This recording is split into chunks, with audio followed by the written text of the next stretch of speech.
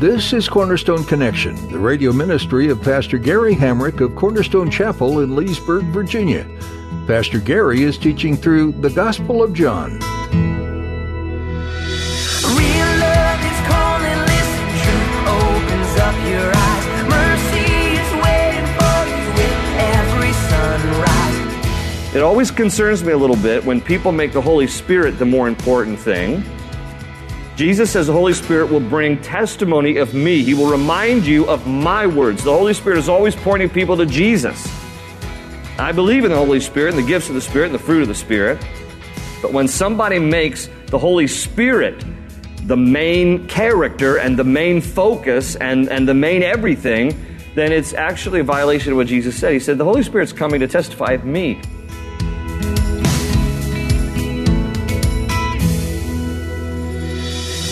Do you feel like you have to earn God's love for you? As you listen to today's message from Pastor Gary, he reassures you to lay down the performance and striving for the Lord. God doesn't need you to perform for Him. His love for you does not change depending on your overall performance. Pastor Gary encourages you that God's love for you never changes. It stays the same all throughout your life. His love is an unconditional love that you've done nothing to earn or deserve. Embrace the love He has for you. At the close of Pastor Gary's message today, I'll be sharing with you how you can get a copy of today's broadcast of Cornerstone Connection. Subscribe to the podcast or get in touch with us. But for now, let's join Pastor Gary in the book of John, chapter 15, with today's edition of Cornerstone Connection. It is not always natural or convenient for us to love each other. People are different. And the differences can sometimes be the rub in a relationship. And you can look at those differences within a family. You can look at those differences within a church, within your office. I mean, there's constant differences. But loving each other means that we recognize that every single person is loved by God, and therefore, as I am loved by Him, I should love one another. Putting aside the differences, putting aside, all those things that might, either endear us to one another or cause friction with one another. Put aside differences to express love for each other. May the world get a glimpse of Jesus by the way that the church loves one another. Amen? Love one another. Verse 14, you are my friends if you do what I command. I no longer call you servants because a servant does not know his master's business. Instead, I have called you friends. For everything that I learned from my Father, I have made known to you. Notice this, verse 16. All you Calvinists are going to love this verse. You did not choose me, but I chose you and appointed you to go and bear fruit that will last, and then the Father will give you whatever you ask in my name. I mean, this is a reference to God's election. It talks about how you didn't choose me, I chose you, I appointed you to go. That's the idea of you need to go in the world, witness, bear fruit. You need to be a part of the kingdom work that I called you to. This. Whenever we get into certain passages of the Scripture where it leans one way or another, then I'll emphasize the way that it leans. This way leans in the direction of election with the idea in mind that God has chosen us. Now, the Bible says that we're chosen according to His foreknowledge, so then you get into this big debate. Does He choose us randomly or does He choose us according to how He knows we're going to choose Him? So, you can take that out in the fellowship hall and argue that and then love each other afterwards. I don't really care. Nevertheless, I'm thankful to know that I'm chosen. And if you're sitting here going, I wonder if I'm chosen, receive Him as Jesus, then you're chosen. That's how it works. I wonder if I'm chosen. You know Jesus? Yes. Then you are. Do you want to know Jesus? Yes. Then you are. Let's move on. And this is my command. Again, he wraps up this section. This is my command. Love each other. Now, verse 18. Now he's going to go from the word love to the word hate. The word hate is going to appear 7 times in the rest of this chapter. 7 times. And it is a strong word. Because when I looked up the Greek, it actually does mean detest. Now we're going from love to hate, but he's painting the picture here of where you're going to experience hate. Then he talks about the hatred of the world. Now, this is the world, not the world in general, but the world that doesn't believe in him. It's not that everybody's going to hate you, but the world that rejects Christ will hate you. He says it to us. Verse 18, if the world hates you, keep in mind that it hated me first. Okay, now, he's going to answer later why. Because as soon as you read that, at least I did, when he says here, keep in mind that it hated me first. If I were one of his disciples and I'm hearing him talk to me like this, in the day, when he's saying all this for the first time, I'd probably be sitting there thinking to myself, and really, why does the world hate you? I mean, he said, if the world hates you, just keep in mind that it hated me first. Why does the world hate you, Jesus? I mean, all you've ever done is gone around healing people. You healed people. You raised a couple people from the dead. You fed thousands of people. You performed miracles. You loved people who were the most unlovely and the outcasts and the rejects of the world. Why would people hate anybody who does all those wonderful things? You're healing, you're feeding, you're bringing grace to people, you're telling a woman caught in adultery, go and sin no more, and where are your condemners? Nowhere, neither do I condemn you. You're expressing grace and love and mercy and forgiveness and all of this. Why in the world would people hate you? He's going to answer it at the end, so hold on. He says in verse 19, if you belong to the world, it would love you as its own. As it is, you do not belong to the world, but I have chosen you out of the world, and that is why the world hates you. You have to ask yourself, all of us do, if the world that doesn't believe in Jesus really likes me a lot, then what is my life looking like? I mean, just think that through. Jesus says, okay, the world's going to hate you because it hated me first. And the reason that the world's going to hate you is because you don't belong to the world. So then you have to just logically ask yourself, well, if the world really thinks I'm dandy, then I might look a lot like them. So if there's no contrast, there won't be any hatred. But where there's a life that is contrasting the rest of the world that rejects Christ, you can have some people that just flat out don't like you. So he says, just be prepared for that. He says, remember, verse 20, the words I spoke to you, no servant is greater than his master. If they persecuted me, they will persecute you also. If they obeyed my teaching, they will obey yours also. They will treat you this way because of my name, for they do not know the one who sent me. If I had not come and spoken to them, they would not be guilty of sin. Now, however, they have no excuse for their sin. Notice that. He's basically saying if you have greater knowledge, you have greater accountability. The reason why the people of Jesus' day were accountable was because they were exposed to greater knowledge. They were exposed to a greater light. And they rejected the light and they refused the knowledge that was imparted to them with Jesus right there in their midst, and therefore they were more accountable. In verse 23, he who hates me hates my Father as well. If I had not done among them what no one else did, they would not be guilty of sin. But now they have seen these miracles, and yet they have hated both me and my Father. But this is to fulfill what is written in their law. They hated me without reason. There's your answer. Why would somebody hate Jesus? For no reason at all. They just hated him. And you might find that there are people who don't like you, and they won't even be able to tell you why they don't like you. In fact, they might even say to you, you know what, I just frankly don't like you, and I don't even know why. I just don't like you. Now, you don't have to raise your hand like, that's my coworker. Yes, you're preaching about my... But there will be some people just act like that. You haven't done anything, but they just won't like you. You know why? Because they can see Jesus in you. And if they don't love Jesus, they're not going to like you. And yet they won't even be able to put their finger on why it is they don't like you. It's just that you exude the presence of the Lord, and therefore there's something about you that rubs them the wrong way, and now they just don't like you. So Jesus' final instruction here, these are his parting words that he gives to his disciples, important for us to understand as well. First thing he says here is, love others as I have loved you. That's what we've just talked about. And then he moves in here and he says, and expect to be hated as I was hated. It's just going to be that way. You're going to be hated. You're going to be disliked. Accept it.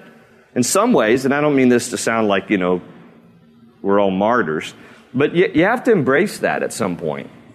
If you're more concerned about what other people think than you are about pleasing the Lord and what He thinks, you're never going to be a disciple of Christ. There's just no way to be a man pleaser and a God pleaser at the same time. So if you're really more concerned about everybody liking you, you're going to end up looking just like everybody else and very little like Jesus. Now, that isn't to say that we're to be abrasive and unkind and in your face and, choke them with a Bible, but because that wasn't the way Jesus was. But we're to be like Jesus. We're to stand for truth and we're to love people. Stand for truth and love people. And Jesus said, expect that you will be hated. And then He says here, verse 26, when the Counselor comes, capital C, that's a reference to the Holy Spirit. When the Holy Spirit comes, whom I will send to you from the Father, the Spirit of truth who goes out from the Father, He will testify about me. And you also must testify, for you have been with me from the beginning. It's number 3 on the list. His parting words. He says, testify of me. Tell other people about me. Let other people know about your faith in Christ. Look for open doors, for the simplest ways to just mention Christ. It doesn't always have to be the 4 spiritual laws and close the deal and get them saved on their knees. That's not the goal. That might be what happens, and that's wonderful. But it's the idea of constantly just give testimony to Jesus. Constantly look for opportunities, just a little drop this, drop here, drop a word there. Just season with salt, right? We are to be salt in the world. I like salt, all right? In fact, I prefer salt even over sugar. So, I'm like a potato chip nut. I just love potato chips, salty foods. I just like salt, all right? I should have been a deer. Just a big salt lick in the forest somewhere. There I would be. But as much as I like salt, you put too much salt on something, it's inedible now, and it's disgusting. So we're to be salt in the world. And you're not to dump a boatload of salt. You're just to sprinkle it. Just season it. As you go about your business, where you work, and the influence of your family, wherever God has you, just season, just salt here and there. Just drop the name of Jesus every once in a while. Just have your Bible on your desk every once in a while. Just season it with salt. And let the world hear a testimony about Jesus as you go about what you do. Chapter 16 gets even more severe here. He's going to go from, listen, they're going to hate you. It's going to get even worse. Chapter 16, verse 1. All this I have told you so that you will not go astray. The Greek word is skandalizo. We get our English word to scandalize. King James Bible, I think yours says that you wouldn't be offended. I've told you all these things in advance so you won't go astray. Because check it out. If the disciples had not been prepared for what's going to go down, and what's going to go down is when Jesus is crucified, the Romans are going to come, arrest Jesus, and then all the disciples are going to flee in fear. And then they'd just be in a corner somewhere in a fetal position, wringing their hands if it weren't for the fact that Jesus in advance is telling them this, because I want to warn you. I want to tell you in advance so that you know some of these things are going to come, so that when they come, they won't scandalize you. It won't offend you to the point where you're going to just fall away from me. I want you to be prepared. This is the reality of what is coming. And friends, in America, we've had it comfortable for too long. And it's coming. And everybody, and I hear once in a while people say, you know what? I love the book of Acts. I want to be like the first century church. Really? First century church, I do too. I mean, the miracles and the Holy Spirit and the whole deal. But they were killed too. They were martyred for their faith.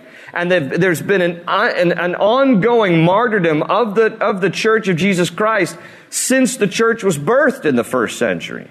And more have died in the last century than the previous 20 combined. And it's coming. And Jesus said, I've told you these things so you won't go astray. He says, they will put you, verse 2, out of the synagogue. In fact, the time is coming when anyone who kills you will think he is offering a service to God. Is that not what is happening now? Now, I will admit it's not the God of the Bible, but ISIS is killing people in the name of Allah, their supreme God. And they are thinking they're doing God a service. A time is coming when anyone who kills you will think he is offering a service to God. They will do such things because they have not known the Father or me. I have told you this so that when the time comes, you will remember that I warned you. I did not tell you this at first because I was with you. There was no reason to get you all alarmed because I was with you, but I'm going to go away. I'm going to be crucified, and I'm going to ascend back to heaven, and when I leave, there's going to be a mess. Then you need to be prepared for it. So number 4, he warns us to expect persecution. Now, there's obvious levels of persecution. What was it, 21 Coptic Christians on the beach of Libya back in February, and then another 30 Ethiopian Christians beheading them on the same beach in Libya. And it's all over the press and stuff. And here we have these just people who are just demonized, doing these horrible things. Why? Just because they're Christians. We're going to cut off your heads just because you're a follower of Christ. It's happening in our world. I pray it doesn't happen here. We see it happen in, small pieces here and there with what they say are lone rogue terrorists. Of course, the 9/11 can't be attributed to terrorists who were just targeting Christians in general. They were targeting more American, I suppose, capitalism. But more and more, terrorism around the world is targeting Christians just because of their faith in Jesus Christ. And if it comes to your doorstep or my doorstep, will we be willing to say, okay, Lord, this is the very thing you said would happen in John 16. And as they persecuted you and the prophets before me, so they're persecuting me. But I wear it as a badge of honor, Lord. I'm coming home. Maybe it's a little too far removed for us to think that it's reality. I pray it doesn't come before the Lord Jesus. I would just assume, because, it's not that I'm a pre-trib position because I want to get raptured before all the tribulation, but I just want to get raptured before all the tribulation. But I honestly believe that's the biblical, that's the best biblical position, that Jesus is going to come before the tribulation. But he's going to come before the tribulation, capital T. There's been always tribulation, small t, around the world. The church in World War II, they had Panzer tanks pulling up to the front of their churches, and everybody thought that Hitler was the Antichrist and Mussolini was the false prophet, and that the world was coming to an end. There's been tribulation, always in history. There's going to be a great tribulation period, from which I believe that we are rescued. But what kind of tribulation, small t, might we have to go through until capital T tribulation? So this is a reality that we need to consider. Verse 5. Now I am going to him who sent me. Yet none of you asks me, where are you going? Because I have said these things, you are filled with grief. But I tell you the truth. It is for your good that I am going away. Unless I go away, the counselor will not come to you. But if I go, I will send him to you. Notice again the personal pronouns him. We talked about this a couple weeks ago when we focused on the whole idea of the Holy Spirit being the third part of the Trinity, a part of the Godhead, not to be referred to as an it, like the Holy Spirit is just this, mystical it. No, Jesus uses personal pronouns to describe him. I will send him to you, the Counselor, the Holy Spirit. When he, verse 8, comes, he will convict the world of guilt in regard to sin and righteousness and judgment. In regard to sin, because men do not believe in me. In regard to righteousness, because I am going to the Father, where you can see me no longer. And in regard to judgment, because the prince of this world, that's a reference to Satan, now stands condemned. He's not powerless, but he's defeated. I have much more to say to you, more than you can now bear. But when he, the Spirit of truth, the Holy Spirit, comes, he will guide you into all truth. He will not speak on his own. He will speak only what he hears, and he will tell you what is yet to come. He will bring glory to me by taking from what is mine and making it known to you. All that belongs to the Father is mine. That is why I said the Spirit will take from what is mine and make it known to you. In a little while you will see me no more, and then after a little while you will see me. So the last thing on the list for tonight, at least, is rely on the Holy Spirit. So Jesus gets through saying all this. He says, all right, I've loved you. As the Father's loved me, so I love you. Now take the love that I've given you, and I want you to love everybody else the way I've loved you. And then he says, but by the way, those who reject me are also going to reject you. The world that doesn't believe in me will also not believe you and hate you as well. That's okay. Testify of me. I've told you this in advance so you won't be alarmed and caught off guard. Testify of me. But by the way, when you testify of me, you're going to be persecuted. Maybe a little, maybe a lot. But just be aware that through all of this, I'm giving you the Counselor, the Holy Spirit, who will come to be with you. My presence. I will not leave you as orphans. But because I go away, the Counselor will come, the Holy Spirit, that third part of the Godhead, God the Father, God the Son, God the Holy Spirit, one God revealed in three persons. He says that Holy Spirit, the Counselor, that part of the Godhead will come and be with you so that the Church of Jesus Christ will be strengthened and empowered by the Holy Spirit in us, around us, through us. Rely on the Holy Spirit. He says basically there in that passage, the Holy Spirit will do three things. Bring conviction, because he says there in verse 8 that he will convict the world of guilt in regard to sin. The Holy Spirit also gives direction, because in verse 13 it talks about how, but when he, the Spirit of truth, comes, he will guide you into all truth. He brings direction in our lives. And then finally, the Holy Spirit brings revelation. Now, not new revelation, but the revelation of Jesus Christ as he has given it to us, because there in verses, the last part of 13 through 15, he talks about how he will speak only what he hears, and he will tell you what is yet to come. He will bring glory to me, Jesus says, by taking from what is mine and making it known to you.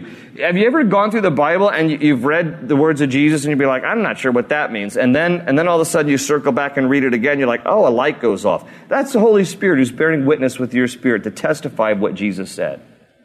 And the Holy Spirit will always bring glory to Jesus. It always concerns me a little bit when people make the Holy Spirit the more important thing. Jesus says the Holy Spirit will bring testimony of me. He will remind you of my words. The Holy Spirit is always pointing people to Jesus.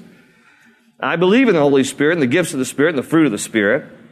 But when somebody makes the Holy Spirit the main character and the main focus and the main everything, then it's actually a violation of what Jesus said. He said, the Holy Spirit's coming to testify of me. So the Holy Spirit should always point us to Jesus. The Holy Spirit should always make us move more towards Jesus. The Holy Spirit should always make us more in love with Jesus. And the benefit of the work of the Spirit is working in us and through us and being with us to guide us, guard us, direct us, convict us. That's a good thing. Don't despise conviction. God's given us His Spirit to bring conviction to our hearts so we might stay in right fellowship with Him and repent and get right with Him. Hope is an open ocean, jump in and you'll find the cornerstones, your connection, run towards your new life. We're so glad you joined us for this edition of Cornerstone Connection with Pastor Gary Hamrick. Pastor Gary's been going through the book of John. If you missed any part of this message, you can hear it again on our website, cornerstoneconnection.cc. You might want to download our mobile app so you have these teachings with you on the go. That way you'll never miss a message from Pastor Gary's studies, and you'll always have encouragement from God's Word at your fingertips. Find a link to download the app for your iPhone or Android device at our website, cornerstoneconnection.cc. While you're there, feel free to take some time to learn about the church this radio ministry originates from, Cornerstone Chapel. We'd love to meet you. Please join us for worship and Bible study. You'll find all you need to know about service times and other info on our website. Again, that's cornerstoneconnection.cc. We hope and pray you've been blessed by today's teaching in the book of John. Please know that we're praying for you too. Although we're out of time for today, keep reading on your own in the book of John. until Pastor Gary continues teaching through this extraordinary account of Jesus' life on Cornerstone Connection.